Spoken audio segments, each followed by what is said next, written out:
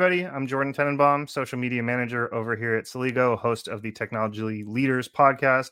I'm joined as always by Mark Simon, my trusty co-host, our vice president of strategy. Hello. And today we have Chris Bach, the CSO of Netlify. Chris, welcome to the podcast. How you doing? Thank you. Yeah, Good man. to be here. All good. Great to have you here. Thanks for joining us. We're going to jump right in. So, anyone who's done a deep dive on your LinkedIn sees that you have a pretty diverse past, but I was wondering if you could talk to us and the listeners a little bit about kind of how you became the CSO at Netlify. What led you to that position? How'd you get there? Tell us a little bit about your journey. Yeah, absolutely. I'll do it quick, but yeah, I started way back in the day, setting up computers and office networks and so on back in Copenhagen, Denmark, where I'm from, just to make some money. I fell into a movie studio and started editing, and it was always in advertisement commercials, and became an editor there, worked with film, became a line producer and other things. And later, when I went back to university to study film and media science, I started then a company on the side, and it was I wanted to do more sort of interactive storytelling. I had a film background. My co-founder of that company had a multimedia background. He was sort of the first batch of the Flash animators back then, and we created this agency, this hybrid agency of Flash, which was this old animation standard for the web that could employ partial videos, right? So it's not like a big YouTube player; it was more sort of video elements. And we did that in Denmark when it was not a thing. So totally betting on a market trend that didn't exist, but I was studying on the side and so on, and then it all blew up. Like, so overnight, we it sort of everyone wanted one, and we were the only game in town. So we ended up with sort of, I think, 9 out of the 10 largest agencies as clients, and by then 19 out of the 20 largest companies. And I did a lot of bells and whistles for a long time. I wanted to get closer to the middle, right? And by that I mean, like, I wanted to have more strategic impact, be closer to clients, make sure that whatever we were doing wasn't just about winning awards, but also moving market shares and so on, right? So I ended up selling it to a full service agency, and as part of the merger, I became the chief digital officer. And I was working there when my co-founder of Netlify, whom I've known since high school, Matt, he was already in San Francisco, and he reached out to me back almost 10 years ago now, the first time he was reaching out, right, with this notion that he had gone and become CTO of the largest web agency in Spain. They were doing 20 websites a day. So you can imagine how many people that involves, and that you need to build an internal machine, right? Like, you need freelance designers to plug into that and everyone else. And so you end up with essentially a fully hosted WordPress, right? Or something to that extent, a content management system. And so when the crisis hit in 2008, they were like, why don't we take this? We've already built the system, make it as a standalone system, and sell that as software as a service to other agencies, and came to San Francisco with that. And that's when he sort of noticed that regardless of if you're choosing one content management system or this commerce solution or Sitecore, whether it's enterprise or not, the layer underneath it, the architecture layer, was starting to suffer, right? We were all sort of dealing with the notion that, hey, maybe we'll end up with the web in walled gardens, right? There was sort of Facebook pages and the kind of the like that. And mobile had exploded, come out of nowhere, and all of a sudden it was a huge part of everyone's world, right? And mobile was, of course, driven by apps more than websites, right? And what Matt approached me around was what I thought was the premise of doing business online actually had a root cause. And that was all tied into the fact that, in a simplistic way, we can say that the legacy web runs as monoliths. That means that if you have a website, right, you're running that on a computer somewhere, on a singular server, right? And then everyone that visits from a browser, and the server will render a whole version of that website and send it to you back, right? And that means computing for every visitor, which means it's not very scalable, which is why back then we always had the /start effect, or if a startup came on Hacker News and made it to the front page, those 15 minutes of we hear everyone was, well, you just got a lot of 502s because you couldn't get through. And it's in other words, it wasn't fast or scalable enough. And what I always like to tell the story that when Steve Jobs presented the iPhone for the first time, it was, of course, in a PDF. all those icons, they were links to apps. Oh, sorry, to websites, right? The notion of apps didn't exist. It was only when we collectively found out that pulling in the UI every time you're going to turn a page wouldn't scale. Phones weren't fast enough, broadband wasn't fast enough. So we end up with this notion that why don't we pre-build that application and then have the phone's operating system run it and execute it. And then, of course, if you have Spotify, you're not going to have all the music in the world, so you're going to need some of the content from somewhere else. But essentially, we decoupled those two things. And Matt Nelson was sort of like trying to think of the same for the web. And we already had Git come out, right? When he started Webpack, the most common feature request was FTP access. Like no one knows what that means, right? Like 5 years later, right? It was all about Git. But also JavaScript had become very mature, and the browser, very key, had become a full-fledged operating system. It used to be a document viewer, right? And then lastly, you had the API economy. Everything is an API. It's beautiful, right? You're not going to run your own payment gateway. Of course not. You're going to speak to Stripe or PayPal or whatever, right? And use that. And you can have your first-party microservices as well running.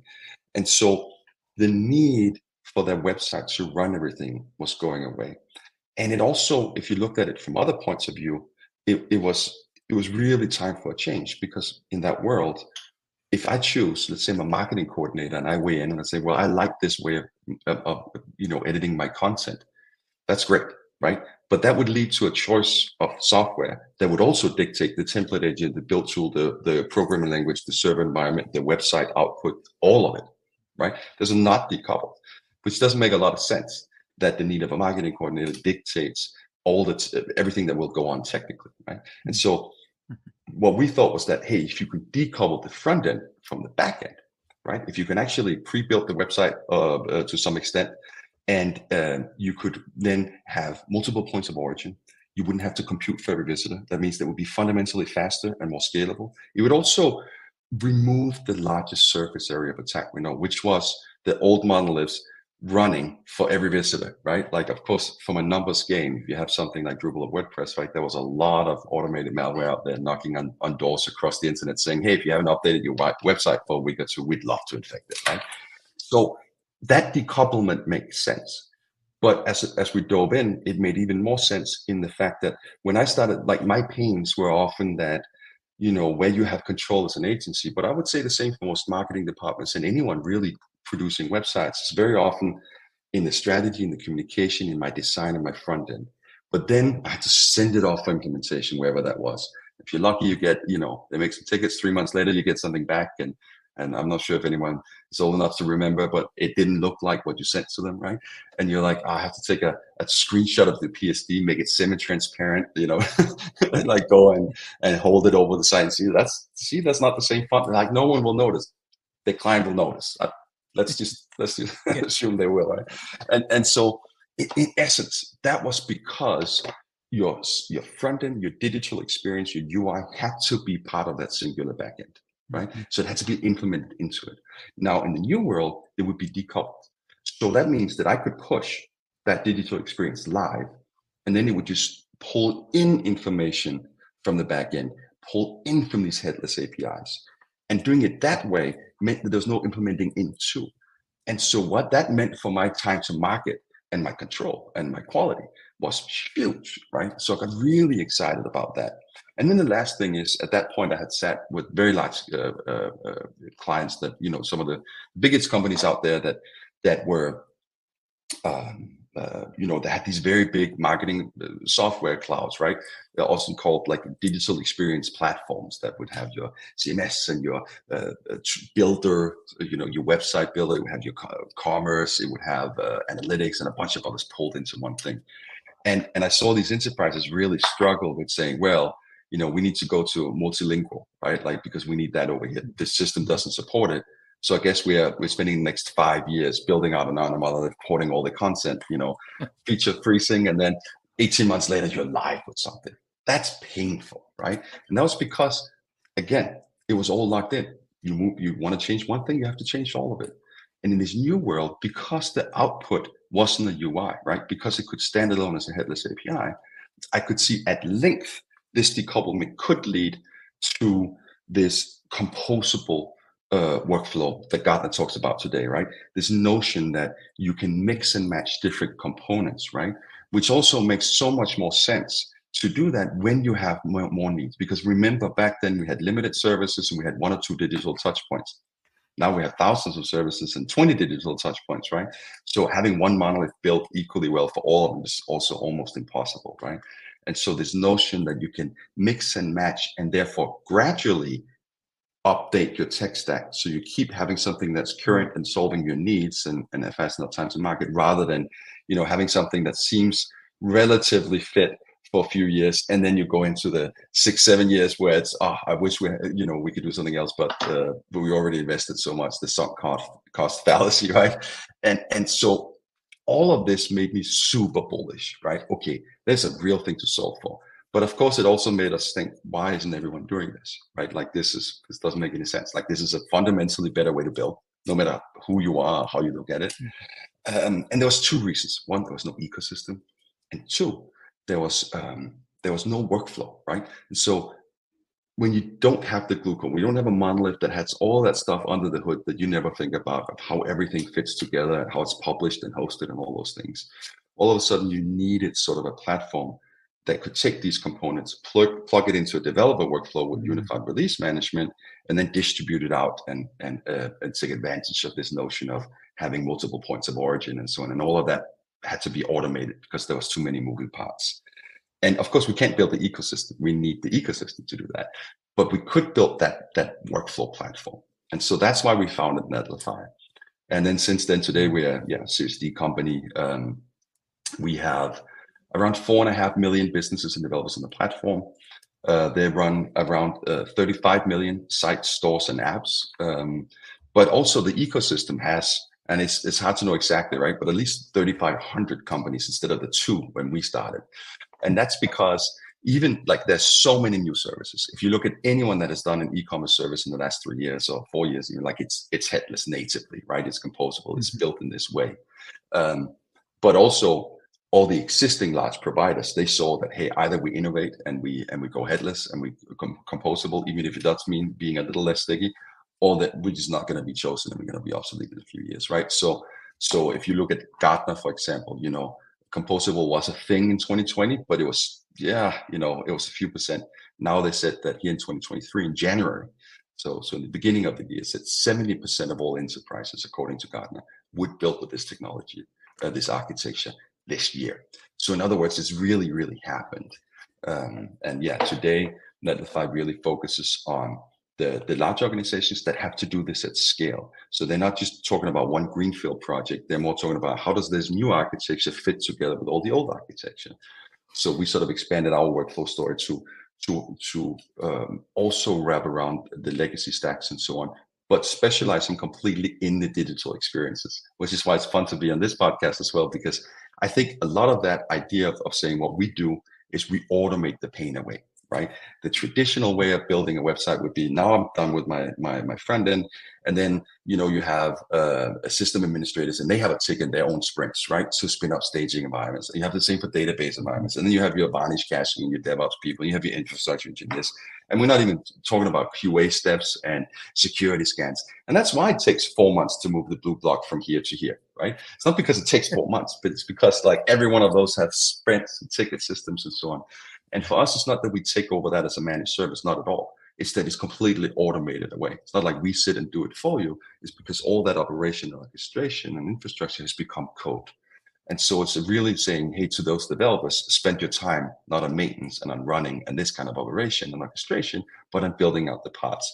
And I would bet, Mark, that part of the value add is probably pretty close and similar for Celigo, right? In what you all do, but of course in another end of the stack. But this notion of saying, hey, these parts should be automated. Let us do that for you. Yeah, it's interesting. Through very different parts of an organization, we're solving a very similar problem, which.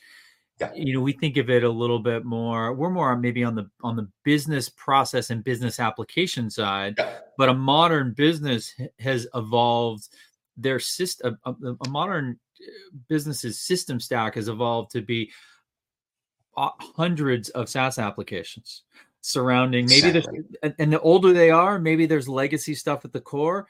If they're a more modern organization, probably like yours, certainly like Celigo, I know, because I know our inside, we're born in the cloud. And so we don't have anything that's non-cloud, but it's still, we have, I'm sure your organization has hundreds of SaaS apps you're using, like us. And so a modern business is that composable, the business, it really needs to be one system. If it feels like multiple, you don't have a successful, and that's really what we do, is help bring those composable pieces, all those different SaaS apps together into one system. And my take here is really at Netlify, you're doing that from a digital experience for those organizations, and bringing those composable pieces together into a single experience, but really similar concept, just applied very in two very different ends of the spectrum. Yeah, 100% right. That's exactly it. So yeah, that's go ahead, Jordan. Well, I was going to say it's interesting because it's two ends of the spectrum that are kind of opposite, but also kind of overlapping, which that's just interesting to even hear how business can be applied in that manner. But I'm curious. We deal with integrations a ton at Celigo, and I mean, we sell them, we build them, we maintain them, and I know Netlify deals with them too. And so I'm kind of interested if you could talk a little bit, Chris, about how you guys deal with, build, maintain integrations, and then from there, Mark, I'm wondering if you could kind of comment on Celigo's methodology with building, maintaining integrations. And I want to see if they're kind of that same, similar, but different. So I'm wondering if you could go first, Chris, and then Mark, maybe you could provide some clarity. Yeah, absolutely. Yeah, I mean, so from our point of view, right, it's really about those digital experiences, right? Whatever ends up being consumed by UI somewhere, right? And then saying, hey, you're going to have, as an enterprise, just like Mark said, right? You're not going to, the privilege of just having one system to fit it all is not there, right? Like, you're going to have a lot. We work with some companies that have like 400 to 600 brands in 200 countries, and they're closing in on 100,000 unique digital executions a year. So it becomes, never mind the individual systems. Yeah. Let's talk about how do they fit together? How do we provide common workflows for them, right? And then I ultra focus on that part that makes up the orchestration, operations, and so on of the digital experiences. So the way it would work is, as I mentioned before, right? There is that notion of running all that traditional infrastructure and all those processes to create a live production of let's say a website, right? And an interesting one there is just a little stat there. And on average, our enterprise clients, we sort of got those numbers recently. They deploy to production once per week, which is a lot better than once a month or once a quarter, which it used to be not long ago, right? And on average with Netlify, it's 28 times a day. And that's even if that's after we remove all the outliers, because we have some that's thousands of times, right? And I wish I could say it was because our software is 150 times faster. That would be really cool. But in reality, it's just because all those extra steps that used to, again, have these tickets and the manual oversight and so on, right? They've been automated, right? Like, and if you think about how modern deployments go, you just push your code to Git, and there is no step after that. We automate it. We bring you back an infinite, there's infinite staging environments, and that way you just get a URL, right, that you can play around with. And every time you do that, you're using those plugins to use AI to see if why you built would have failed if there was an error there. You're using security scans like Snake.io and so on, right? You're using continuous code quality monitoring like from Digma or whatever it might be. But this continuous everything, this idea that it's not an end state. It's something I want to do throughout, which also means that individual developer is presented with whatever needs fixing and optimizing at the very beginning, rather than a team that's different that gets in the very end, right? So all of that really drastically reduces time to market. And that opens the door for doing a lot more experiments and stuff you wouldn't do if it took all those weeks to go live. But that workflow and having a global multi-cloud application delivery network where I mean, we sit in the marketplaces of AWS and GCP and so on, right?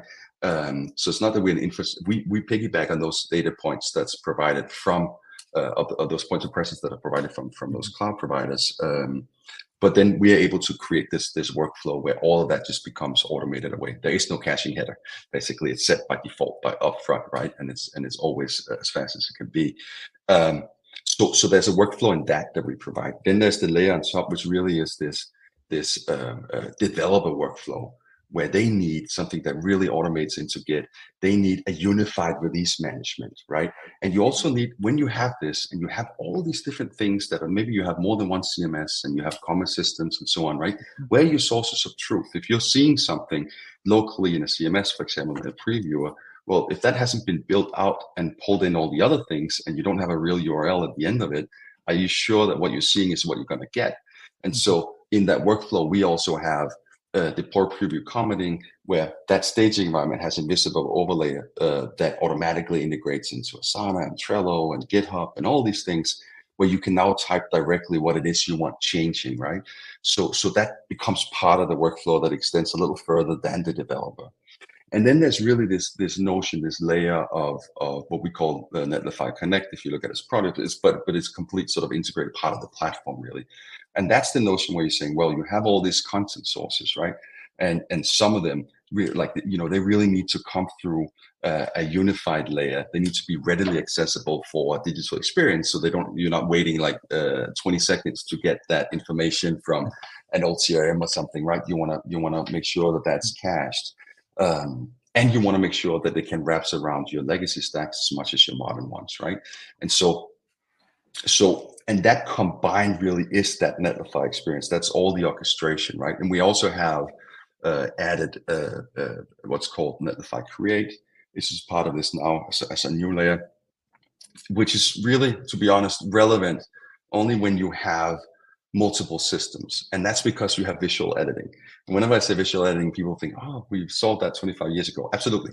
But we always solved it as part of one system. And in the composable world, you're saying, well, my marketing department, right? If they need to rethink how they're going to create sites and so on whenever we change the system. And my whole point is that I want to be able to use all of them and not, for example, have to constantly migrate everything over to the system and set everything finished up before I can start using it. Well, then you would really need to abstract that layer away. So that's a visual editing layer that works across all your different content management systems, right? It doesn't do the content modeling. You still need a CMS if you need a CMS. That's not our job. But we've sort of sliced out that layer of orchestration, if you will. So the visual editors have a tool that will work across all these different content sources. Because if you don't, well, then you have the pragmatic challenge of saying, if you want to fully utilize this, you would need sort of have to have 20 of them, right? And that's not how it really works. So you would just choose the one. So all of this is really sort of different sides and angles of how these things are tied together. And so in our world, when it comes to modern web experiences, modern digital experiences, the truth is you need to go out and find best-in-class components that fits your need, right? And just even if you slice out commerce, there's so many different angles. There's the, deep enterprise full service versions of commerce tools. There's commerce layer or something like that will really split out and focus on the transactional layer. Again, you'll often have, well, I have all this functionality in my legacy system, and in this world where I don't have to change everything, actually, I love this part. Could I keep that, please? And then supplement with these parts over here that wasn't working very well, right? And so our job is not to provide any of those components. It is just like your job is not to provide, the HubSpots or the Salesforce, but to make sure that you automate processes of tickets coming across, and it's not the same thing. So in our world, it would be that you can just plug those in freely, and then everything else is taken care of, right? So the operations of it, the orchestration of it is provided by us, and then the components is provided by yourself of your vendors. Okay. Chris, that makes a lot of sense, and it really sounds like Netlify becomes the glue for that digital experience. You're providing that exactly that mesh that's holding everything together. Yeah. And I'm curious a little bit with that type of scenario, how that changes if you think of like a traditional there's been a lot of evolutions. You started talking about the story, and it brought me back to some things I hadn't thought about a long time, like Flash and doing a lot of web develop, dynamic web development back in the in the late 90s and stuff, and think about how that's evolved. You know, when we think about what you know, even the definition of what's a traditional web development team and what that stack, it's changed so much. But let's say where most companies are right now, where maybe they're, you know, in the mid-market and lower, they're often using a WordPress. Other companies, they're using some framework of some kind with maybe a scripting layer. They haven't really migrated to headless. Someone's on this sort of more traditional paradigm. And you think of that team, how that evolved, because you've got these different layers in the team, right? You've still got back-end developers. You've got these front-end specialists who, you know, become real, especially JavaScript specialists. You've got creatives. You've got all this coming together on that team. And how does the makeup of that team shift? Say if I've got a company and I've got my web team, and now I'm going to say, you know what, I'm going to move to the new world. I want to go where things are going. I want to adopt Netlify.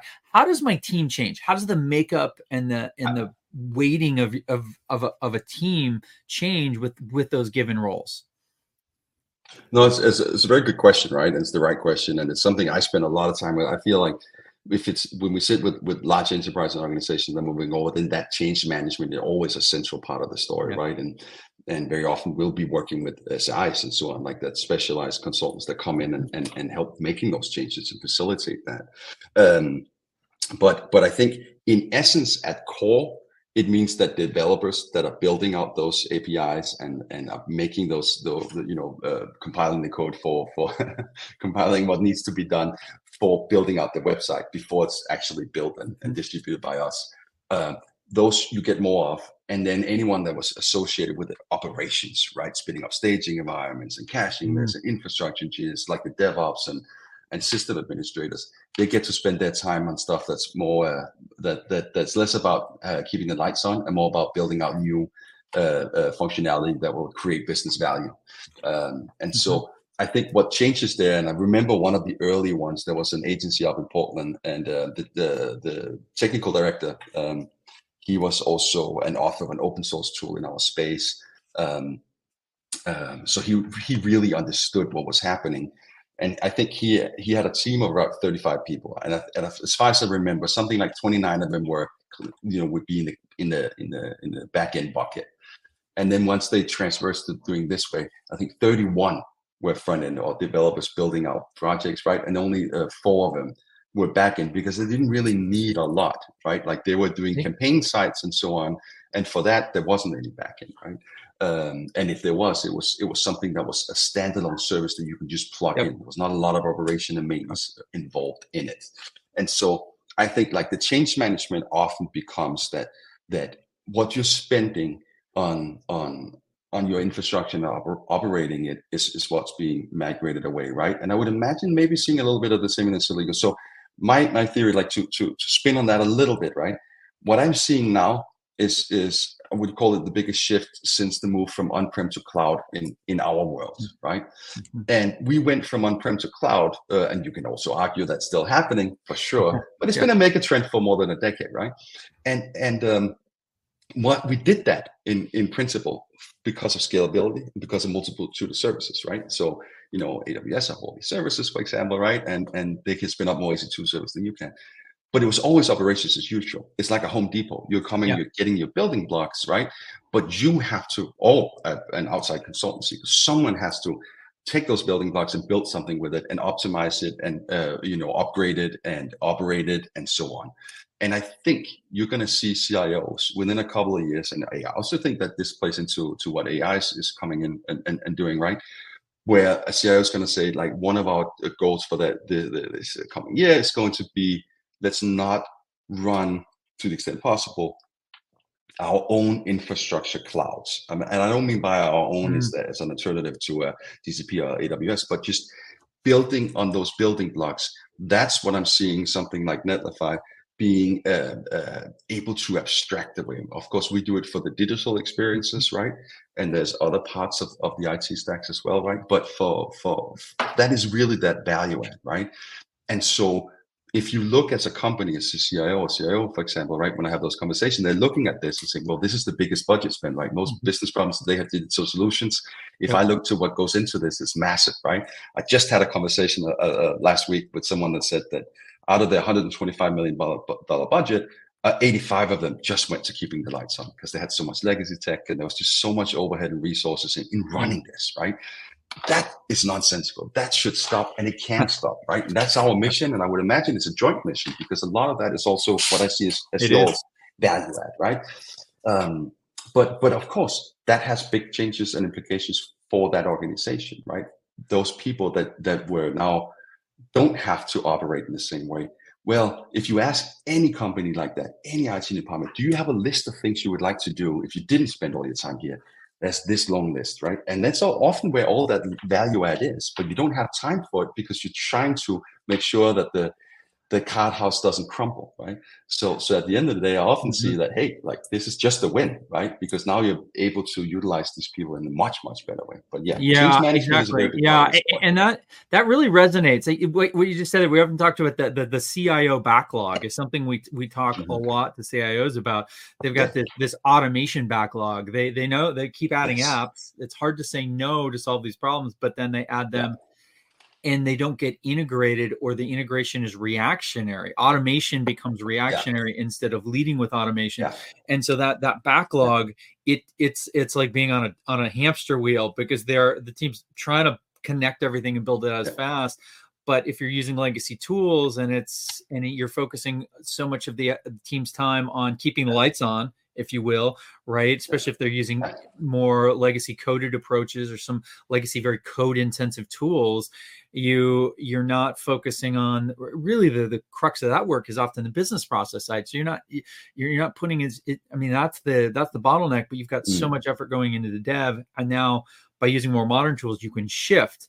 And that was what really stood out to me when you described the shifting of those teams going from having way more front-end developers and far fewer back-end developers. Because if I'm going to step back and I'm going to be a business leader, and I'm going to say my web presence, I'm concerned about the business impact of my web presence. How is it communicating my message with the experience it's giving my customers and partners? And I don't care about the back-end. Like a CEO or the CMO or you literally don't care as long as it works and it meets certain requirements. And until it doesn't, literally there's really no business appreciation for it because it's irrelevant to the business goal, but yet it's so critical for meeting those goals. But if you tell me that I can have 90% of my team, if I'm a CIO trying to meet the needs of the rest of the company, and you tell me that 90% of my team can now be focused on the front end, on the user experience to deliver that experience. I mean, that to me is like, that's the same value proposition we have. We're like, we can involve the business technologists that are involved on the front lines instead of having to rely on developers. It's the same thing. And I wonder if you see the same effect on organizations where you now see we see an acceleration of automation, meaning they're doing more. It grows through the organization. They connect things more quickly. Everything starts working better. It kind of becomes a snowball. Do you see the same thing from a user experience and like a maturity of the digital experience?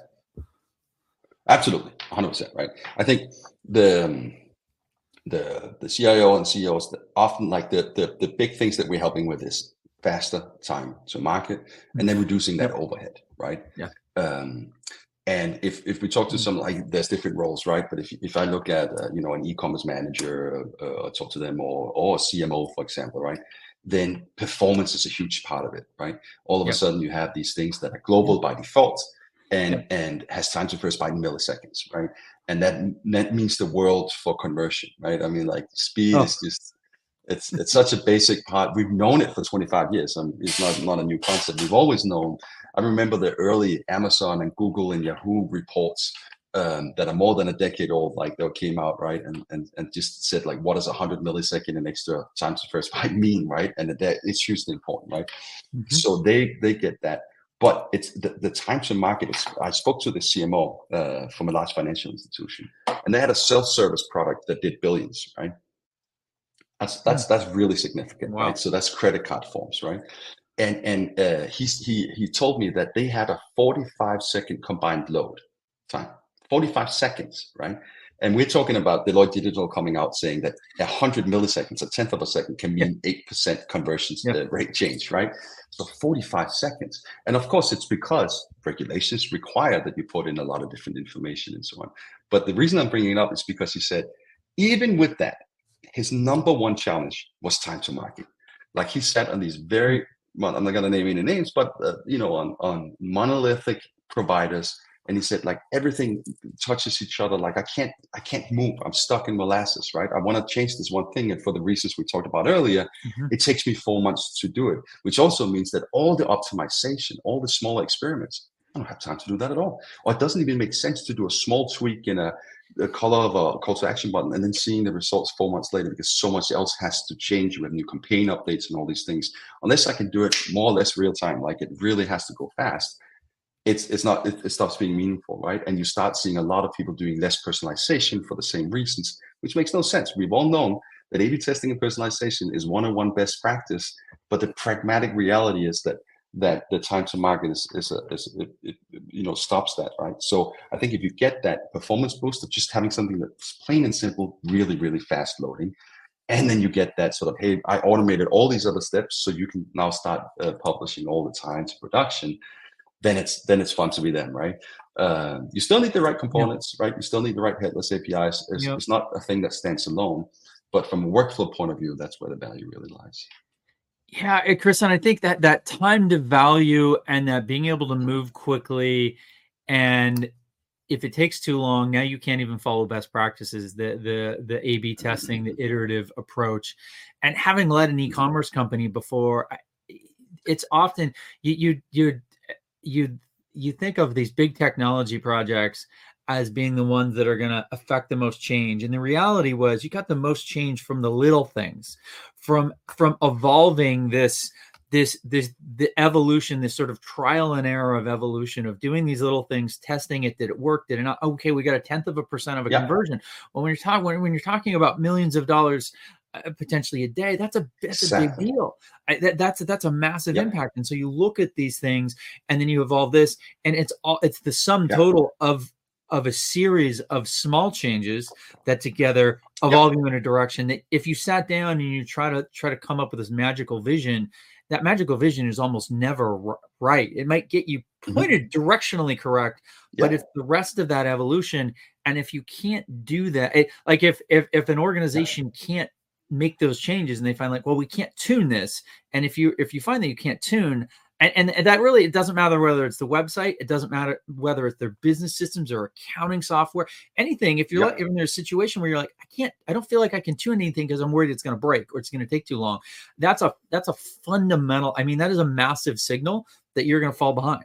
Right, because other companies, leading companies can, and we see that. I know you're seeing that. They're getting and they're realizing, well, we have to stay agile. And I think that agility, if I look back over the last few years, it's been the biggest thing that's been hammered home. Is can you be agile or can you not? And if you can't, you're going to succeed. And we see the current economic pressures, and that only accelerates it. Honestly, I agree 100%.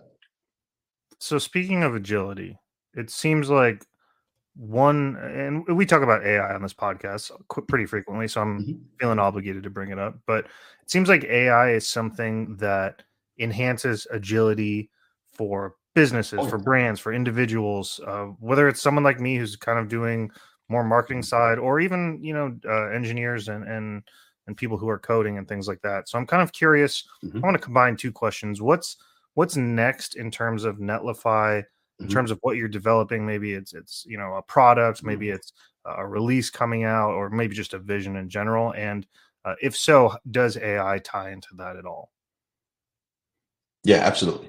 So I mean, AI is a big thing, right? So we were just having our offsite this week, and we're also talking about it, right? Because I think there's a lot of companies right now that coming in and they're leading with AI. It's almost like a buzzword, right? Where it used to be Web3 or something else, right? And I think in 6 months you're going to see a lot of sort of people saying, well, actually that one AI product they had sort of didn't create any value. Maybe it just created overhead, right? But it had AI in the title, right?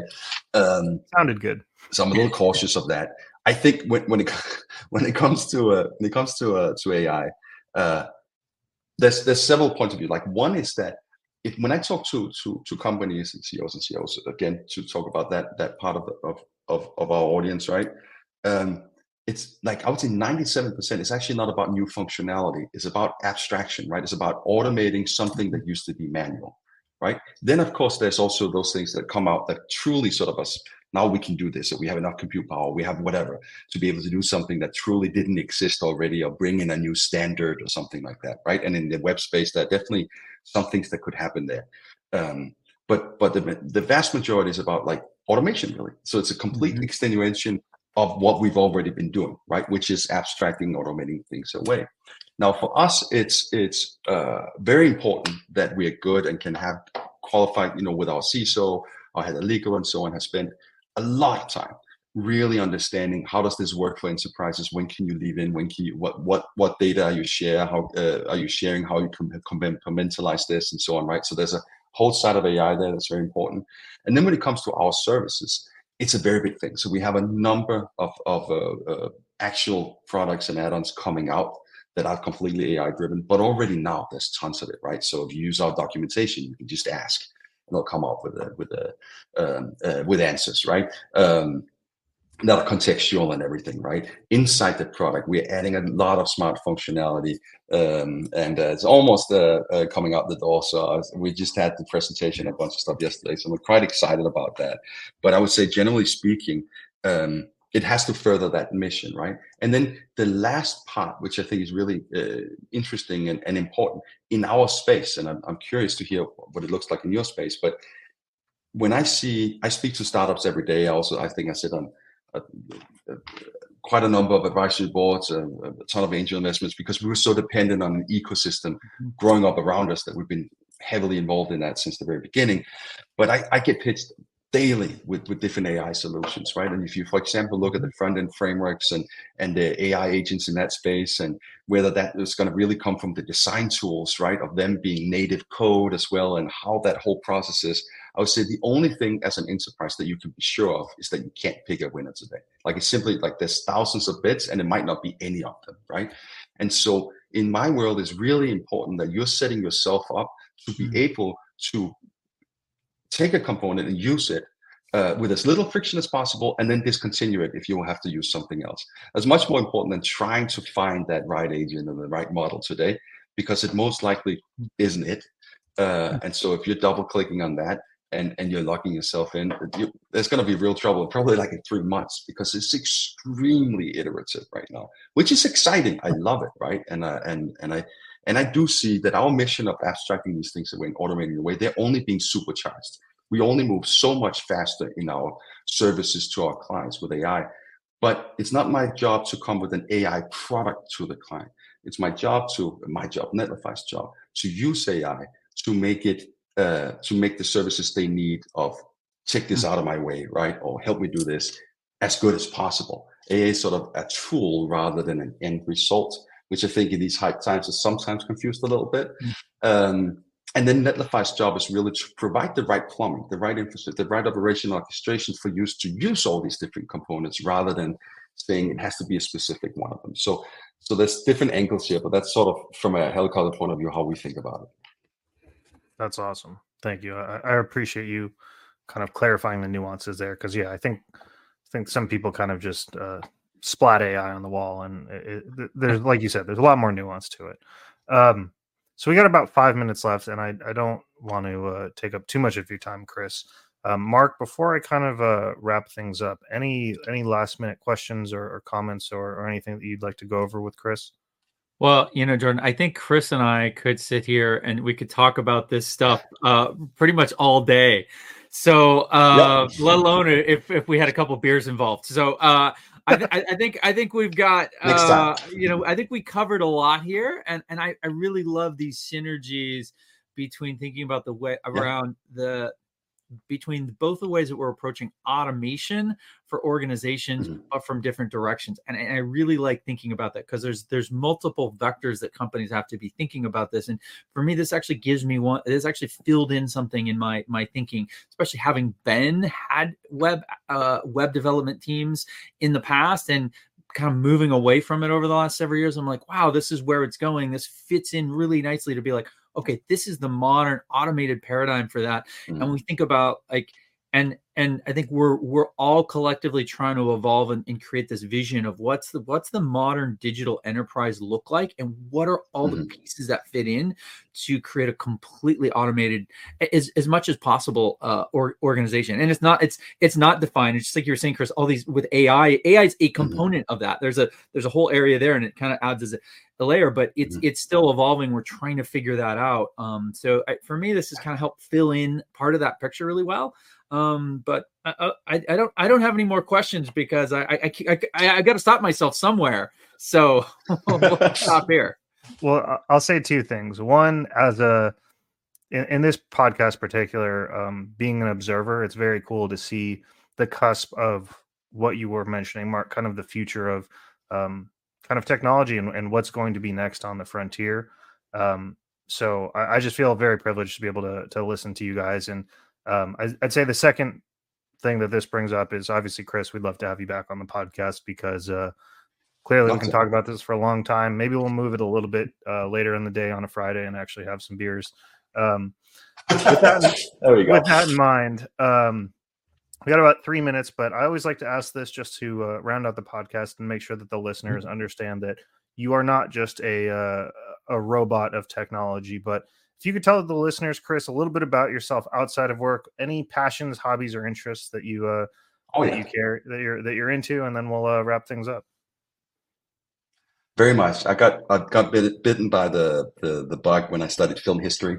So I totally geek out on movies, everything from silent movies up to modern action movies and everything in between. So I've always been that kind of audiovisual communication stays with me in that way. I like driving cars. I feel like I have ADHD, and so when I'm driving on a racetrack, it totally focuses me and centers me, right? It almost makes me feel calm. I kind of like that, and art. So I love art, going to galleries and museums and researching online and just creative ways of expressing yourself, right? Like art can be so many different things, of course, but yeah, celebrating and diving into and researching the beautiful things in life is fun, right? That's fantastic, man. It seems like both you and I have a lot of overlapping interests. That's cool to hear. And I'm a car nut too, so I'm sure we could do a whole nother car podcast without Mark, where Chris and I could talk a bunch. Let's do let's follow up 3 podcasts.